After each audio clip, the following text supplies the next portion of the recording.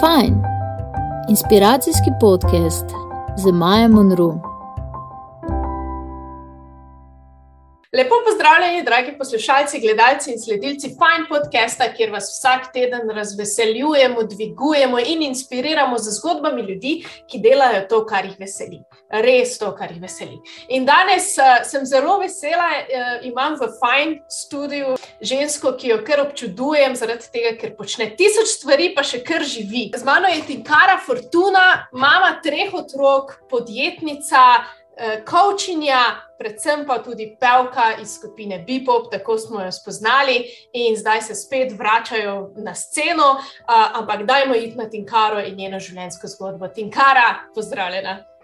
Ja, najlepša hvala. Lep pozdrav vsem, zelo super uvod, tako da jaz se že veselim tega pogovora. Najprej tekmovanje, v bistvu PopStars, se je zgodilo, ampak ni bilo v bistvu tvoje prvo tekmovanje glasbeno. Ti si v bistvu zmagala že leta 96 na enem pevskem tekmovanju, predtem pa sploh nisi razmišljala o tem, da bi zares bila pevka, si bila bolj plesalka. Malo povej, kak je to, da si sploh prišla do te točke. Ja, res je, to malokrat povem, ampak izhajam sicer iz glasbene družine, moj oče je že bil pevec pri skupini Ultra, tudi moj stric, od mame brat, Tomo Hartman je zelo veliko v glasbi bil nekoč, tako da ja, nekako se je skozi pelo, plesalo v moji mladosti, tudi moja sestrična je F.A.Y.N to Alive, tako da v bistvu z njo sem začela nekako, pri njej sem začela plesati in potem tudi z njo na vseh nastopih plesala.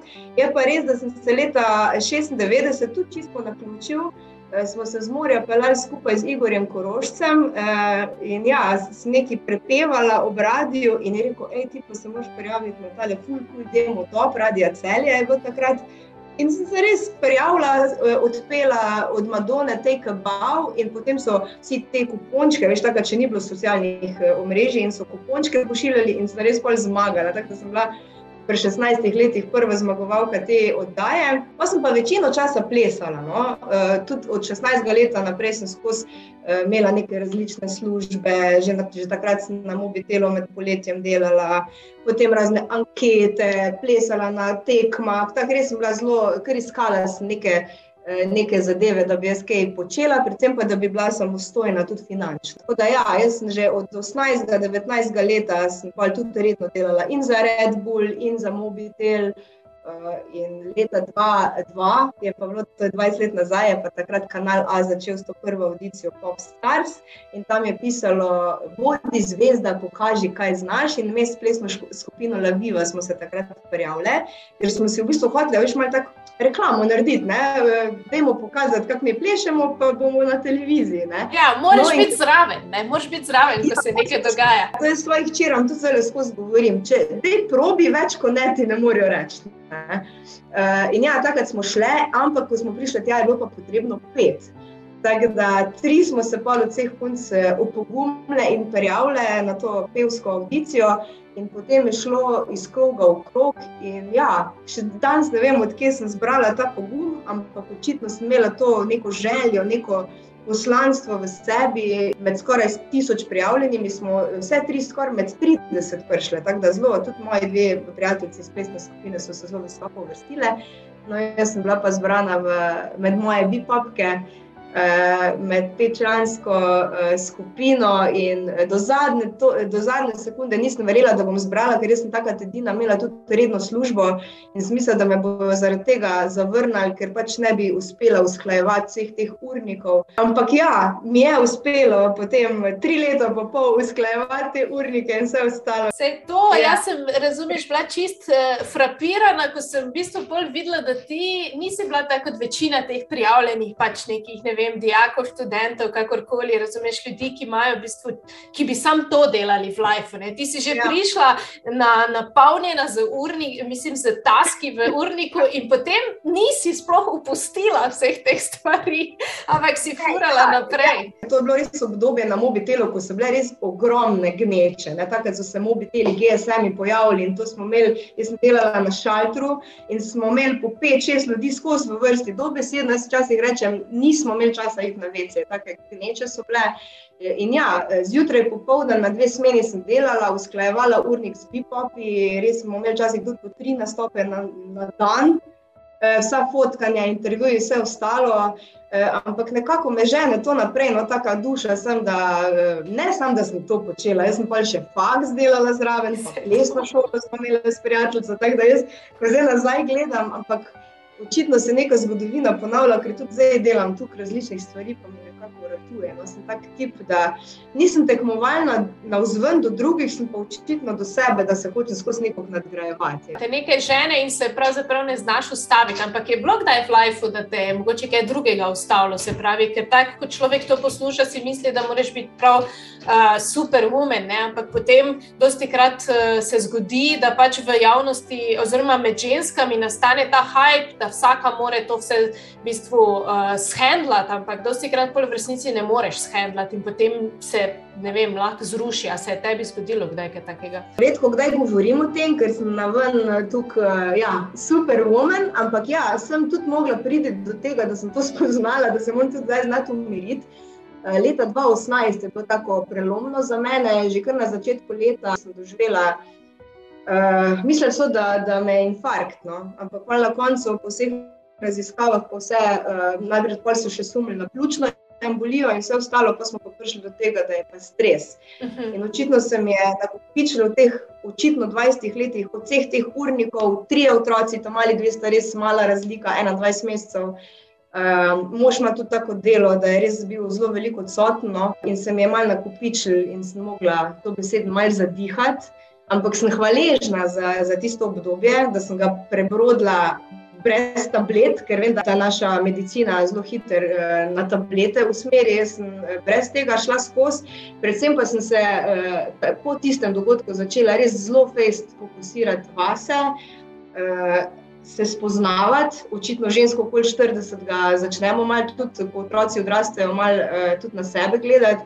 In takrat leta 2018 aprila sem se čez noč odločila pustiti redno službo, dolgoletno redno službo, res varno službo, ampak nek klic od zgoraj mi je rekel, da se tam ne vidim več in da ne razprem krila in poletim. In sem res poletela in sem bolj hvaležna za tisti dan. V bistvu ta prebojevalni datum, ne, se to razmišljam, v bistvu je ful dolgo si zdržala, če te gledaš s tem, rečemo temu prekomerno obremenitvijo, ki je ti sicer nisi čutila kot prekomerno, ker vse, kar si počela, je še vedno pač tebi predstavljalo nek smisel. Ampak res prav to je tisto, ne, ker mi v bistvu smo toliko zaposleni, sploh nimamo časa vdihniti za razmislek o tem, kaj pa jaz sploh v life počnem. Ne? In zanimivo, kar se meni pri tebi zdi, je to, da si potem v bistvu ugotovila, da ta redna služba, ki sicer v glavi nam predstavlja nek safety, neko stabilnost, da je to tisto, kar je odletelo izmed vseh stvari. Jaz sem večkrat povabljena na kakšne te okrogle mize predavanja, ko govorim o tej v svoji zgodbi, mogoče malo pogrešam tudi v današnjih izobraževalnih ustanovah, v šolah, v srednjih šolah, malo več spodbude v podjetništvo, ne, ker se mi zdi, da sploh Slovenci smo tako vzgajani, da pridno hodi v šolo, potem naredi srednjo šolo, pet na faks in pol si dobi službo in bod hvaležen, da imaš to redno službo. Ne. Tako se mi zdi, da smo bolj rasli tudi jaz. Velikrat zdaj tudi mi kdo reče, ti bi mogla že 20 let nazaj službo obstiti, ampak ne. Jaz pravim, da sem mogla do sem priditi, da sem se vse to naučila, tudi sem zelo hvaležna službi, da sem se lahko tam izoblikovala, razna izobraževanja dala skozi. In je mogla priti do leta 2018, da sem jaz tako rak naredila in res mi je lepo. No.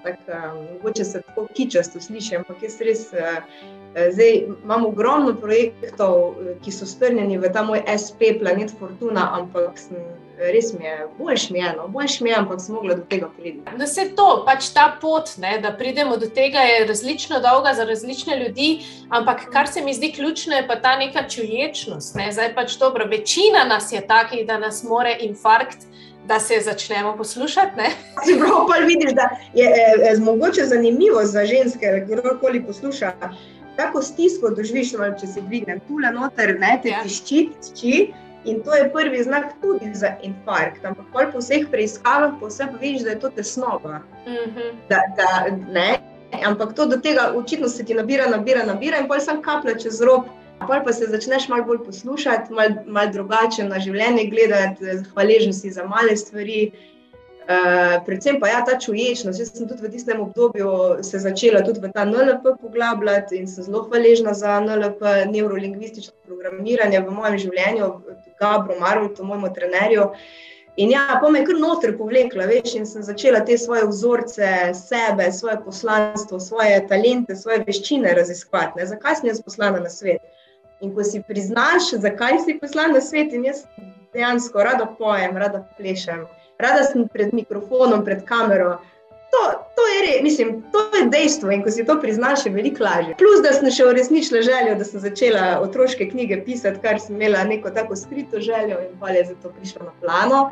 In je rato velik poslovni projekt, večji poslovni projekt iz tega, kot je primarno bil. To poslušanje sebe, kaj v bistvu hočemo sploh početi, jaz itak sem prepričana, da če ti ne živiš sebe, tega, kar si v resnici, v bistvu ne moreš biti srečen. Lahko se trudiš z materialom, lahko se trudiš z odnosi, z ne vem čem, ampak če ti res sebe ne uresničuješ skozi to, kar čutiš, da je tvoje poslanstvo, ne boš srečen. Je pa res, da se mi zdi, da pot do te uresničitve pa vseeno ni tako lahka, dostikrat sploh za ustvarjalce, ker vseeno živimo v sistemu, ki ni mogoče toliko naklonjen ustvarjalnosti, pa temu, da je lahko pa to na začetku zgleda ali pa je čutiti tudi kot prekletstvo. Ko ti ugotoviš, kaj bi rad, pol ne moreš več nič druga delati.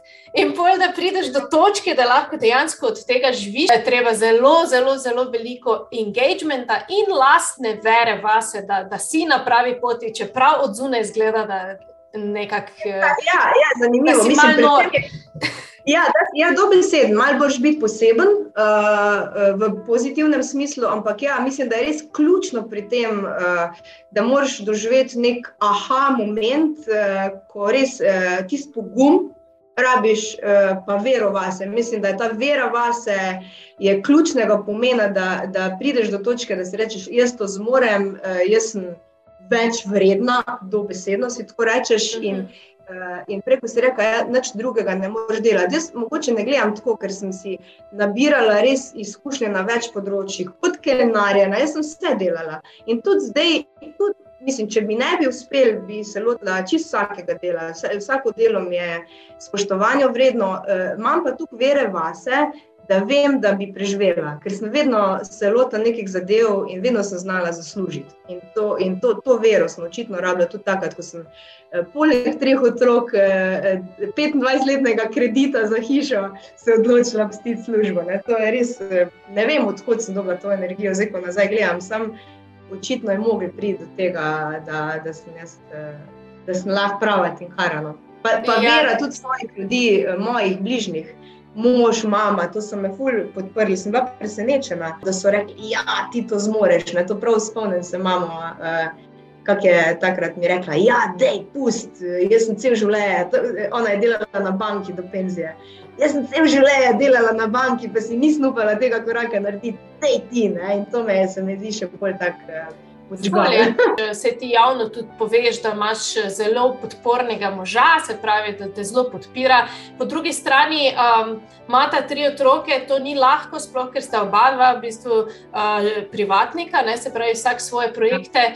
Kako se kaj tukaj usklajujete oziroma kako vam rata, kaj je tisto, ko je najtežje, kako se vidva, kje se najdeta? Ja, res je, moj Peter, midva smo zdaj skupaj že 12 let, on dela na več različnih projektih, od tega, da je lučkar na raznih filmih, reklamah, avtoprevoznik, tako da ima res tako delo, da priznam, da smo šla tudi čez vzpone in padce, sploh v obdobju, ko so bile najmlajše manjše, ker zdaj hčere so stare skoraj 17, 9, 7, tako da zdaj je res že lažje. Ampak sem se našla tudi v obdobju, tudi tam okoli 2018, ko sem je nabrala tudi kar nekaj jeze, ker sem bila res veliko sama. Ampak sem šla čez to, je zelo velik moj podpornik, ker se mi zdi, da ob kom drugem ne bi mogla tukaj zacveteti, predvsem pa ne početi takšnih projektov, ki jih imam.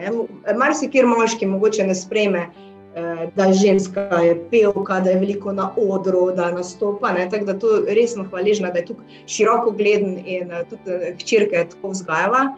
Predvsem pa sem mu hvaležna, da imamo tudi zelo dober odnos z mojim bivšim partnerjem in ženo, ker moja taja jaz imam tajo z Jakatom in tudi jaz sem z njegovo ženo zelo dobro prijateljica, skupaj imamo 5 hčerk in sem tudi za to vejo mojega življenja hvaležna, no, da sem in peace v miru, tudi s tem, da lahko skupaj plujemo čez to pot, da so tudi punce zelo veliko skupaj, da gremo kdaj skupaj na dopust, to mi je, res se mi zdi, da tudi iz tega vidika smo lahko vzor marsikiri ločenim staršem. Se mi zdi, da moraš znati stopiti tudi kak korak nazaj in skupaj pluti v dobro otrok. V miru sem sama s sabo in z drugimi, to se mi zdi, da je tudi ključno pri sreči, ne. Pa še tak priimek imam, to mi je pa tudi očitno, ne vem, kdo mi je postal mojega moža s takim lepim priimkom. Ampak ti ta priimek v bistvu preliješ tudi v svojo pravljico, ne? O deklici Fortuni. Povej mi malo, kako se je sploh ta zgodba v tebi zgodila, da si začutila potem, da jo moraš deliti s svetom in kaj je v bistvu poslanstvo te knjige? Ko sem se odločila iti na svojo pot, nisem točno vedela, kaj bom počela. Vedela sem, da ne želim več delati tam, kjer sem delala, sem se pa še kar malo iskala. Nisem vedela, ali bom šla drugam v službo, ali bom za sebe šla na neko pot. Imela sem pa od nekdaj željo, idejo, da bi napisala otroško knjigo. In ja, sem rekla, dajmo to uresničiti. Takrat sem se prijavila na ta spirit za ženske podjetnice in sem tudi poslovni načrt naredila za to knjigico. Deklico sem poimenovala kar Fortuna, po tem našem priimku. Govori pa o deklici, ki je v bistvu v tem obdobju, ko je veliko mobitelov, ekranov, televizije, deklici je dolgčas in mamica skozi zgodbo pripoveduje o igrah iz svoje mladosti, kot so, če se spomniš, verjetno ristanc, gumitvis, frnikole. Veliko otrok v tem času, takole, ko kdaj nastopam s predstavico v vrtcih, šolah, ne vejo, kaj je gumitvis, in pa jaz vesela, da lahko to skozi predstavico tudi predstavimo. To je bil moj srčni projekt. Jaz sem takrat rekla, če naredim 0, je to, gremo dalje, se ukvarja z marketingom, prodajo in vsem ostalim, s čimer sem se prej ukvarjala. Ampak očitno, če nekaj delaš s srcem, se pol obrestuje. To je preraslo v bistvu iz nekega srčnega projekta v neko malo večjo poslovno zgodbo, tako da ta knjigica Fortuna, planet iger, je zdaj prevedena tudi v angleščino in španščino in ravno ta mesec potujemo v Mehiko, kjer bomo predstavili to knjigico, ker prevedel jo je Denis Škerget, moj prijatelj, ki igra tudi bratca Tina od Fortune v tej otroški predstavici. Lektorirala jo je pa ena ravnateljica privatne šole v Mehiki, tako da gremo gor in nekje na 5 punktih bomo predstavljali knjigico, ta moj projekt. Upam, da nas opazi tudi kak knjižni sejem, kaj takega. No. Vidim velik potencial v tej knjigici, globalno gledano, in verjamem v to, no, da še imam veliko pred sabo. Ampak ja, ponavadi izgledajo predstavitve knjig tako, da sem jaz kot avtorica povabljena na neko debato in kot avtorica govorim o knjigi. In jaz sem v bistvu lani razmišljala, kako bi to bolj približalo otrokom. In nastala je ta plesno-pevska predstavica, kjer se jaz oblečem v to deklico Fortuno. Zraven je moj bratec Tin, Fortunin bratec Tin. Yeah. Jaz pravim, da je ta Fortuna en moj alter ego, veš? Ja, sej. Ki ni takrat živela nekega svojega poslanstva v mladih letih. In ja, skozi neko igrano igro potem predstavimo te igre, kot so ristanc, gumitvis in animacija otrok. Potem se pridruži še Jan Trč in z njima zapojemo te otroške pesmice, tudi BePop, seveda kako. Potem pride Denis Čorčip, ki v bistvu ima eno telovadbo za otroke, ki prikazuje, oponaša gibe živali. Tako je tudi idejno nastala potem ta slikanica s pobarvankami. On z njimi telovadi, na koncu pa še malo z otroki zaplešamo. Tako da v bistvu čez eno šolsko uro gremo čez predstavitev obeh knjigic, v bistvu se pa zgodi kot neka predstavica. Ne? In hkrati v bistvu otroke se pravzaprav spet malo dvigne iz njihovih ritk, ne? Se pravi, da se gibajo, da spoznajo, kaj vse lahko s telesom v bistvu počnejo. Ne? Ja, res je. Zdaj imamo naslednji korak, da bomo posneli za naš YouTube kanal te vaje, da otrok, ki bo v bistvu pobarval slikanico s pobarvankami, bo lahko tudi na našem kanalu Planet Fortuna na YouTubeu pogledal te vaje. Ne? da jih malo spodbudimo. Sej, ja, mislim, jaz se zavedam tudi kot mama, da mobilniki so neko nujno zlo, čeprav moji dve male, čeprav sta 9 pa 7, še nimata mobilnika.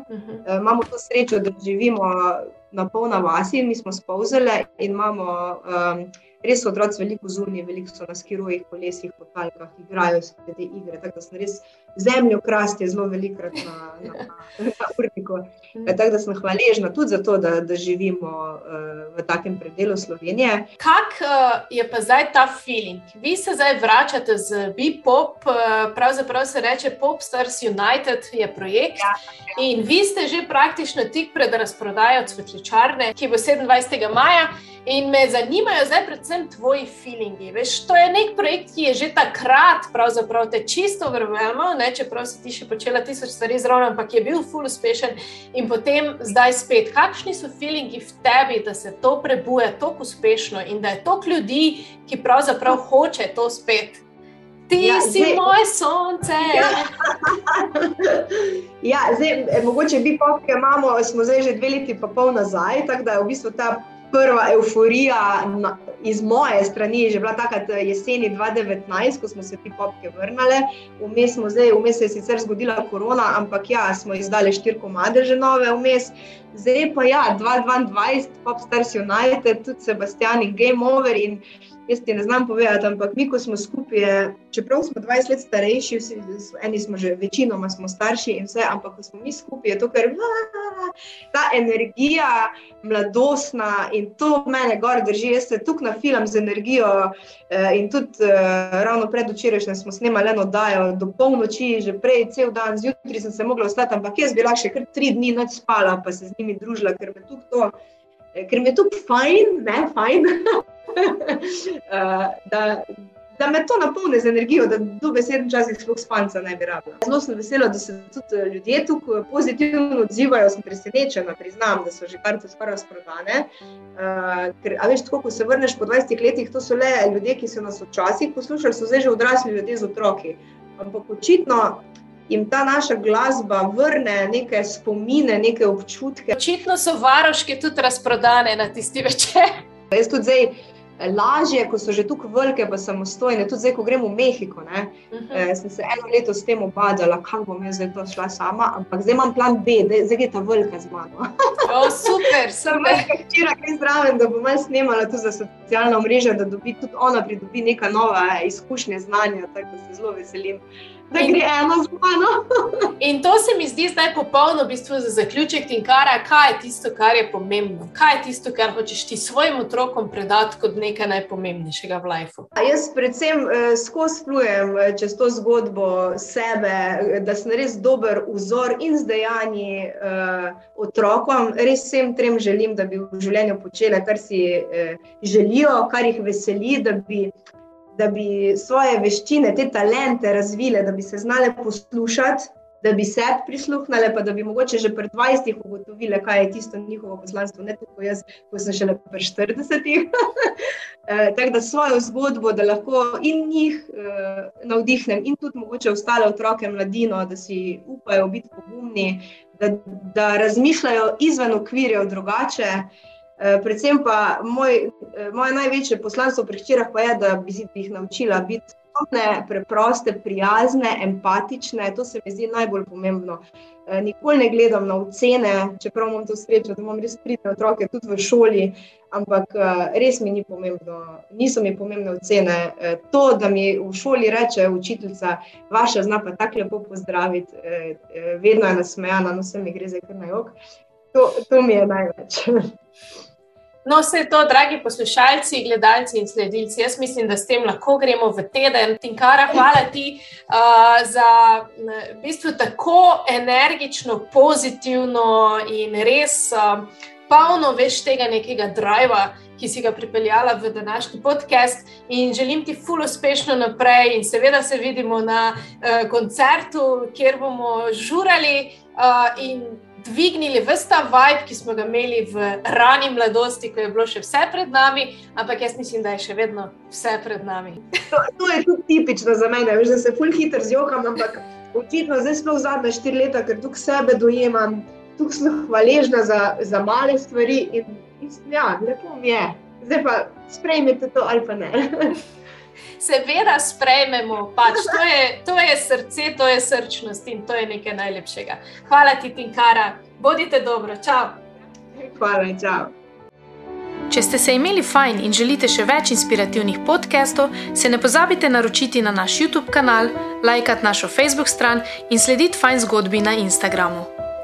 Bodite fajn, vsak trenutek v dnevu.